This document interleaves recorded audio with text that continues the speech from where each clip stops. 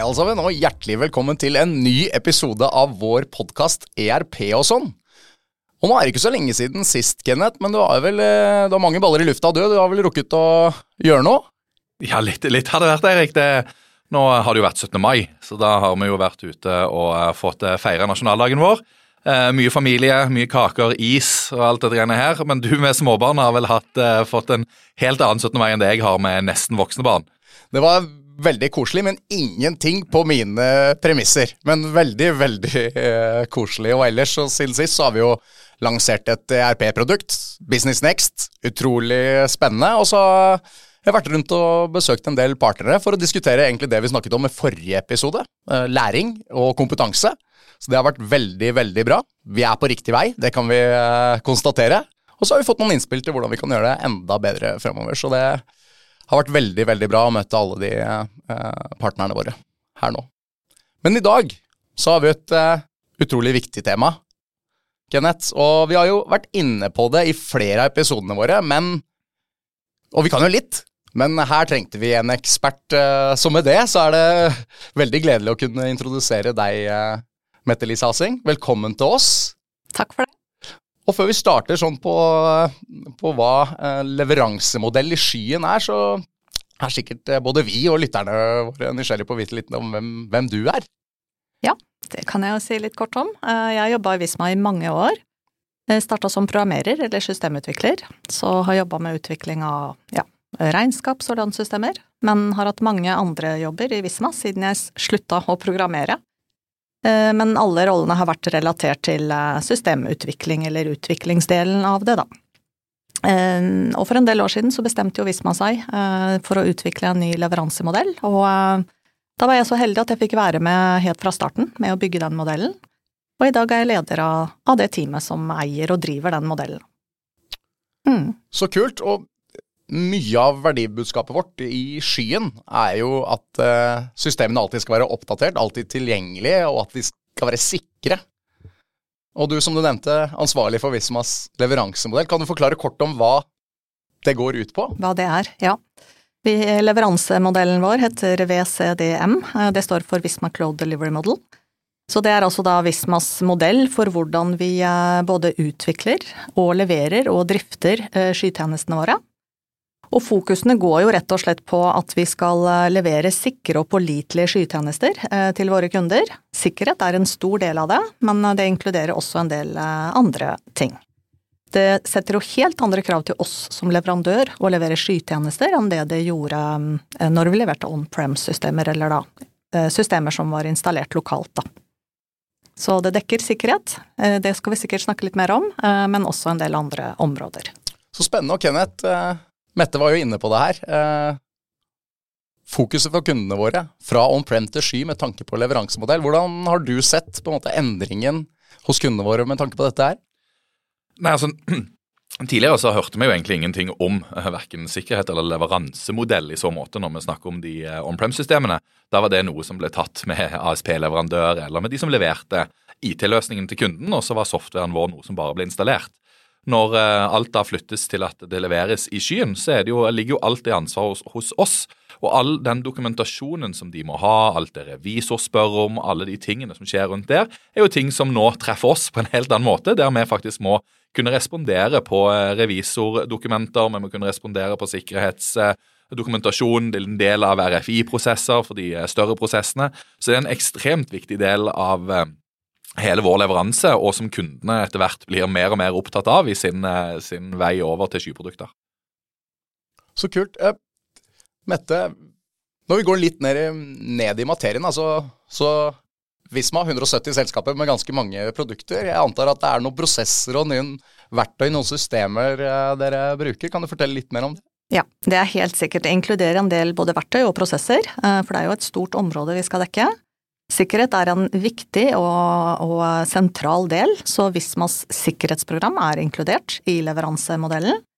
Det går på alt fra at vi utdanner og kurser de ansatte som jobber med utvikling og leveranser rundt sikkerhet, både for at de skal bli gode på å identifisere og redusere sikkerhetssårbarheter, Utviklingsteamene har jo et stort og tydelig ansvar i leveransemodellen i forhold til å implementere sikkerhetsprogrammet, for eksempel. Det å distribuere kunnskapen til hele teamet rundt sånn som sikkerhet, som noe ikke, som ble nevnt tidligere her, at ikke var en stor del av vårt ansvar når vi leverte mer on-prem-tjenester. Det handler jo ikke kun om verktøy og automatisering, selv om vi har mye av det også, så det å ta hensyn til den kunnskapen og kompetansen som de ansatte må ha, det en viktig del av det. Men så har vi selvfølgelig også en del verktøy, som sikkerhetsverktøy som regelmessig står og skanner alt vi lager av kode, også tredjepartskode vi inkluderer i våre systemer, og produksjonsmiljøene, for eksempel. Så også oppdages det da potensielle sårbarheter, sånn at utviklingsteamene kan være tidlig på å fikse de før det når ut til kunde da. Og alle de tingene her obligatorisk i vår leveransemodell. Så ja, vi åpner også opp faktisk for noen av våre tjenester, hvor vi inviterer eksterne, såkalt hackere, som kan komme inn og hjelpe oss å finne sårbarheter i koden. Og da har vi helt definerte prosesser om hvordan vi skal håndtere det, hvis de oppdager noe så klart. Så mye interessant og spennende som ligger i modellen. En annen ting jeg nesten har også lyst til å nevne kunder selvfølgelig veldig opptatt av vi tar vare på deres data i Skyen, så hva med alle de hvem har tilgang til deres data? Det kan jo være personsensitive data. Så det også en viktig del av modellen, strenge både prosesser og gode verktøy for å sørge for at det kun ved helt spesielle tilfeller hvor det strengt nødvendig at noen går inn i produksjon, og da logges alt, hvem som får tilgang, de får kun tilgang i et kort tidsrom, og kun tilgang til et minimum av det de trenger av data. Så ja, det mye som ligger i modellen. Vi setter jo også ikke bare krav, og har ikke bare prosesser rundt det med sikkerhet, selv om det en viktig del, men også klare krav til arkitektur, til skytjenesten, hvordan den bygges, at den skalerbar og kostnadseffektiv, for eksempel. Så mange områder vi skal dekke. Veldig spennende og veldig omfattende. Kenneth, hvor interessert kundene våre i på en måte detaljene i de RFI-ene som du pratet om tidligere når du hører hvilke prosesser vi har her? Hvor mye vil kunden vite? Nei, ja, kunden vil jo, det varierer jo veldig fra personavhengig fra kunde til kunde. Men det jo ofte enkeltpersoner hos kunden som interessert i alle detaljene. Noen bare fornøyd med at vi har en eller annen sertifisering ifra på VCDM, og at vi har et produkt som de vet at det underlagt det sikkerhetsregimet og de verktøyene som Visma har. Men så det jo sånn da at når du kommer i litt større prosesser, som i ganske mange av, så det jo gjerne innleide konsulenter eksterne som skal vurdere sikkerhet. Der tredjeparter som sitter inne i dette her og kommer med sine løsninger og vil da vurdere hele pakketeringen vår. Og da det ganske mange som interesserte. Men igjen, det jo enkeltpersonavhengig, og gjerne IT-sjefen eller en revisor, som den som aller mest detaljorientert i forhold til hva de vil vite. Noen vil bare vite at vi har sertifiseringen, og at dette dekket. Andre trenger å se all dokumentasjonen og gå dypt ned i det. Så det varierer litt, som det gjør hos oss også. Det vel ikke alle her som har like inngående kjennskap til dette som Mette.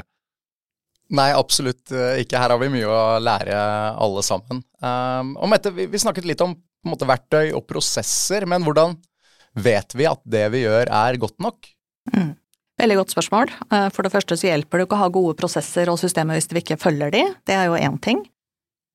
Som dere har nevnt flere ganger her, så har vi jo sertifiseringer, både ISO 27001-sertifikat, og også en ISAE 3402-rapport. Så det ikke sikkert alle kunder vet hva det betyr.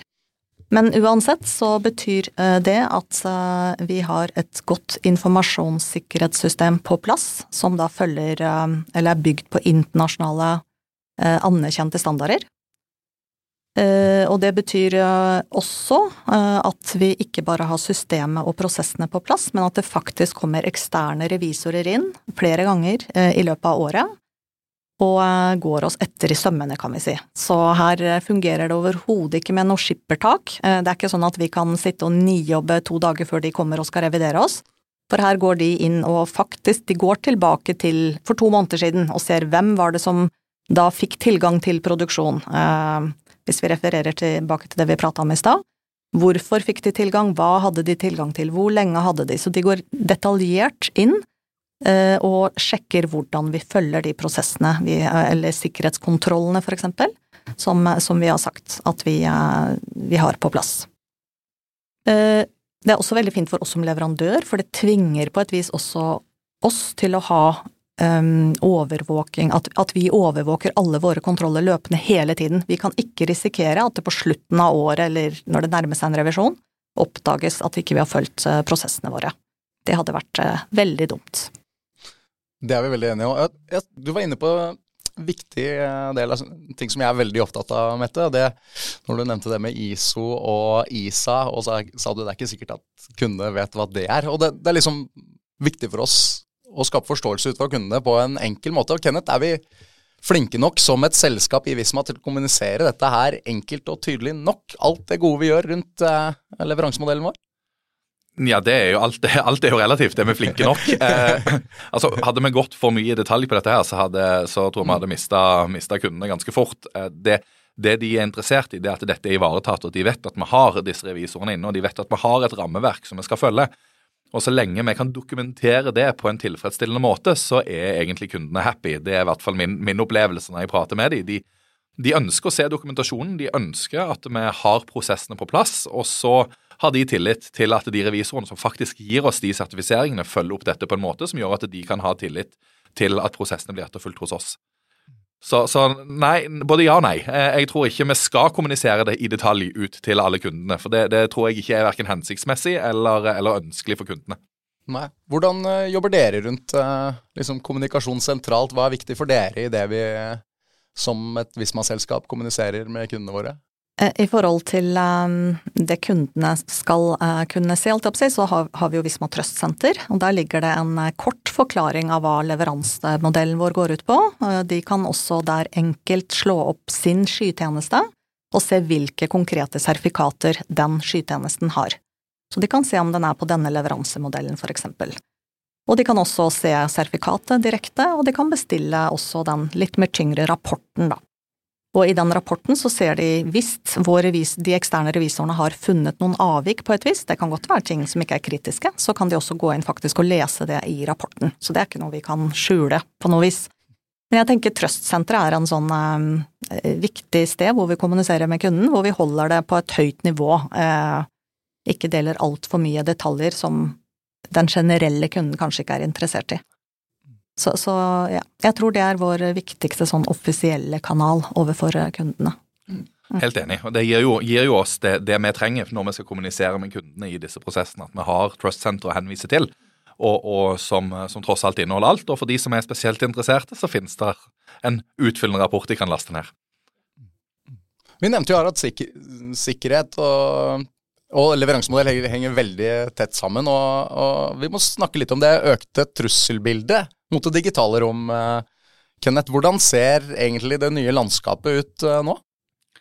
Nei, altså det jo, trusselbildet jo i stadig endring, og sånn det jo. Vi har selvfølgelig, som du nevnte, såkalte etiske hackere som inne og hjelper oss å få testet programvaren vår, men det klart at når trusselbildet endrer seg, så skjer det veldig mye. Altså, de angrepene kommer på nye måter, der forskjellige typer sårbarheter som blir utnyttet. Det kan være sårbarheter i hardware, det kan være sårbarheter i software, det kan være sårbarheter i vår kode, men det kan også være sårbarheter hos våre leverandører igjen.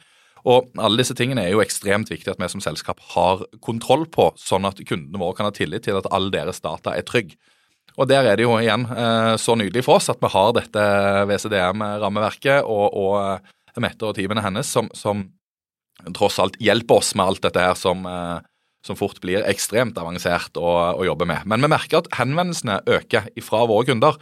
Når trusselbildet i verdenssamfunnet endrer seg, så får vi oftere henvendelser der vi må respondere på hvordan vi håndterer sikkerhet. Og så det kanskje den største endringen for vår del, som sitter og snakker med kunden i hverdagen.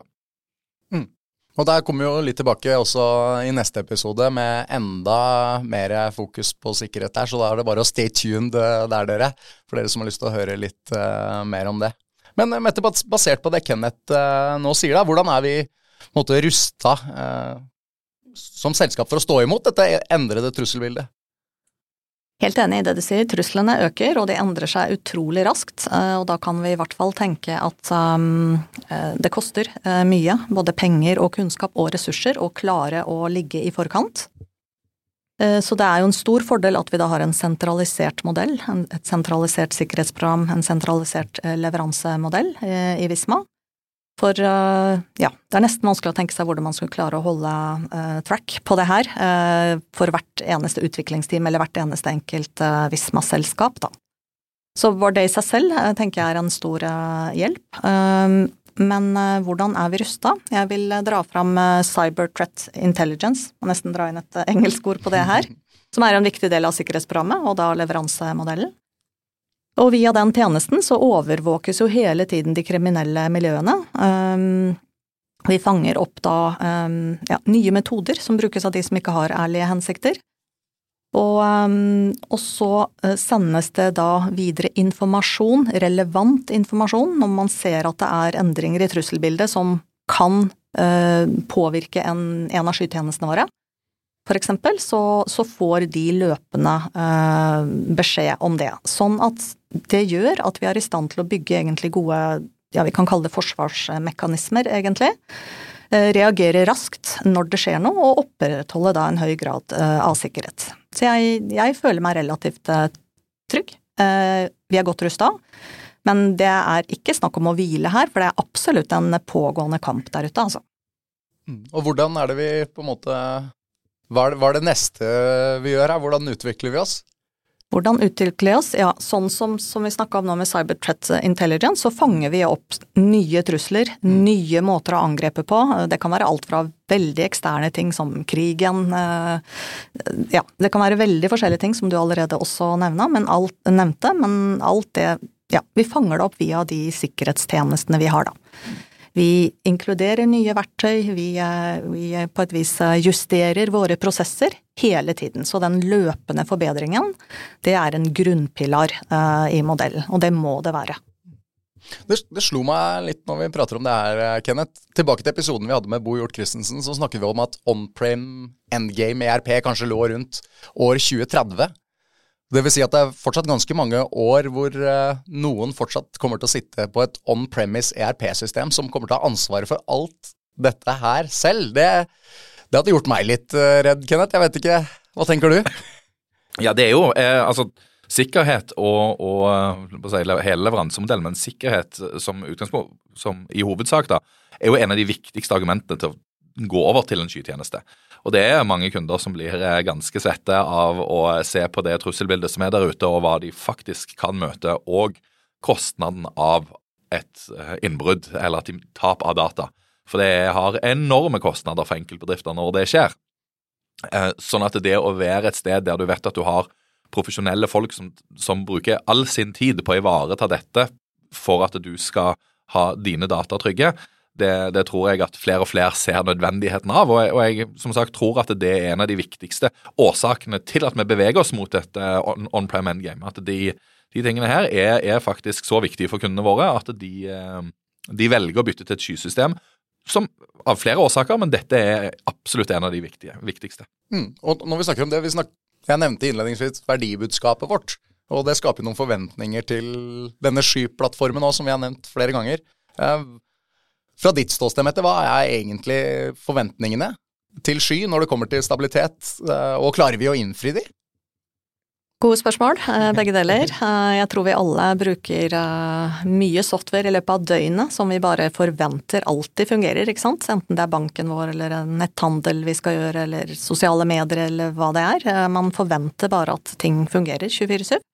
Sånn det med økonomisystemene kundene kjøper av oss også, så det jo også en viktig del av en leveransemodell. Hvordan vi kan tilrettelegge for det. Så det betyr at både programvaren vi utvikler, infrastrukturen vi bruker for skytjenestene våre, og de interne prosessene og verktøyene vi bruker, alt det designet og må være det for å kunne levere så nært opp til 100% tilgjengelighet som mulig. Samtidig så vet vi jo at det vil skje uforutsette ting, det vi kaller incidents. Det vil også skje at vi har behov for planlagt vedlikehold som kan kreve nedetid. selv om vi prøver å ha så litt som mulig av det. Så det vi sier at vi skal ha en minimum 99,8% tilgjengelighet. Og vi ser at de aller fleste skytjenestene våre, de ligger på bedre nivå enn det. Så kan det hende vi har en incident enten fordi noe skjer hos oss, eller noe skjer hos vår skyleverandør, for eksempel. Men alt i alt så har vi en veldig høy tilgjengelighet. Og så det viktig for å klare å oppnå den høye tilgjengeligheten, så må vi overvåke systemene våre veldig nøye. Vi må være veldig godt forberedt når noe skjer, for da har vi ikke mange minuttene på oss, det kan vi nesten si, før vi må ha tjenesten opp igjen. Så vi må også være godt trent på hvordan vi skal håndtere de feilsituasjonene da. Så det også en viktig del av vår modell. Hvordan vi skal få tjenesten raskest mulig opp igjen, hvordan vi skal informere kunden underveis når vi har et pågående problem. Ikke minst også hva vi gjør etter at vi har fått tjenesten opp og gå igjen, hvordan vi bruker tid på da å analysere hva som var årsaken til at vi feilet, eller hadde problemer, og hva vi kan gjøre for å minimere risikoen for at det skjer igjen da.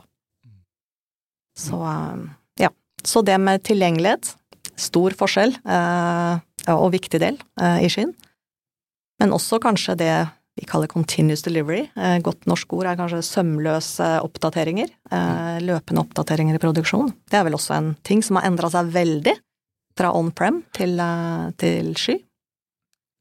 Ja, og i praksis så betyr jo det at kunden ikke må logge ut og inn for å kunne fortsette å jobbe. Ja, og ikke på oppdateringer, store oppdateringer med side på side, opp med endringer annenhver måned, eller hva det var. Det ikke så mange år siden, hvis vi tenker tilbake, at det var sånn. Vi har vel kunder som oppgraderer en gang i året, og får ny funksjonalitet da, og har et stort prosjekt en gang i året, som gjerne har en betydelig kostnad for bedriften i tillegg, for inkludert masse nedetid. Og det en helt annen verden når du kommer over i skyleveranser og alltid på nyeste versjon til enhver tid, absolutt. Så de fleste teamene som følger vår leveransemodell, de leverer jo forbedringer av tjenesten sin til kundene mange ganger i løpet av dagen eller uka, sømløst. Så det viktig. Og det gjør jo også at ved at vi har implementert disse måtene å jobbe på, all den automatiseringen som nødvendig for å kunne jobbe sånn, det gjør jo at vi også kan reagere veldig raskt når noe uforutsett skjer, ikke sant? Og reagere på feedback fra kundene på en mye raskere måte enn tidligere. Så viktig. Så bra, jeg føler meg ganske trygg på at vi har en god leveransemodell i Skyen, Mette, etter den praten her. Så vi begynner å nærme oss slutten her nå, så jeg tenker liksom, hva skal du fremover nå i helgen, Kenneth? Nei, nå det bare et par timer til flyet mitt går. Skal en liten tur til Spania og få startet sommeren, tenker jeg. Det kjenner jeg veldig, veldig klar for. Og når jeg kommer tilbake derfra, så det egentlig 100% fokus på, som du nevnte, nylig lansert Business Next. Nå det et nytt produkt som treffer markedet, og som kunder som skal holdes i hånda i veien over fra on-prem til sky. Og da trenger jeg den dokumentasjonen som jeg får fra Mette og teamet hennes for å kunne berolige alle de på at vi ivaretar de tingene der. Så jeg gleder meg til de par kommende månedene nå. Først litt sol, og så det full fart inn i juni. Så du da, Erik? Nei, jeg skal på hyttetur med familien til helgen, og ellers så det mye fokus på en måte dokumentasjon og hvordan vi kan se på måter å lære oss å utnytte ChatGPT her i Visma Software også, så det masse spennende vi driver med om dagen her. Men hva med deg, Mette? Hvordan ser din juni og sommer ut? For det første skal jeg ikke til Spania, men jeg satser alt på bra vær her i Norge, nå til helga for eksempel, med båt og litt bad, og nå har sommeren liksom begynt. Ellers så har vi en lang liste med spennende ting vi jobber med i forhold til leveransemodellen. Forbedringer. Vi skal nå ut til flere Visma-selskaper, så masse spennende på agendaen på jobbfronten også. Så kult, da gjenstår det egentlig bare å si tusen takk for at du tok deg tiden til å komme hit til oss, Mette. Det var veldig bra å ha deg her. Takk for invitasjonen. Ja. Og til alle dere som har hørt på oss enda en gang, tusen takk til dere også. Så får dere nyte finværet og snart i juni. Så lenge så kommer vi nok tilbake med en liten godbit før sommeren også. Vi høres!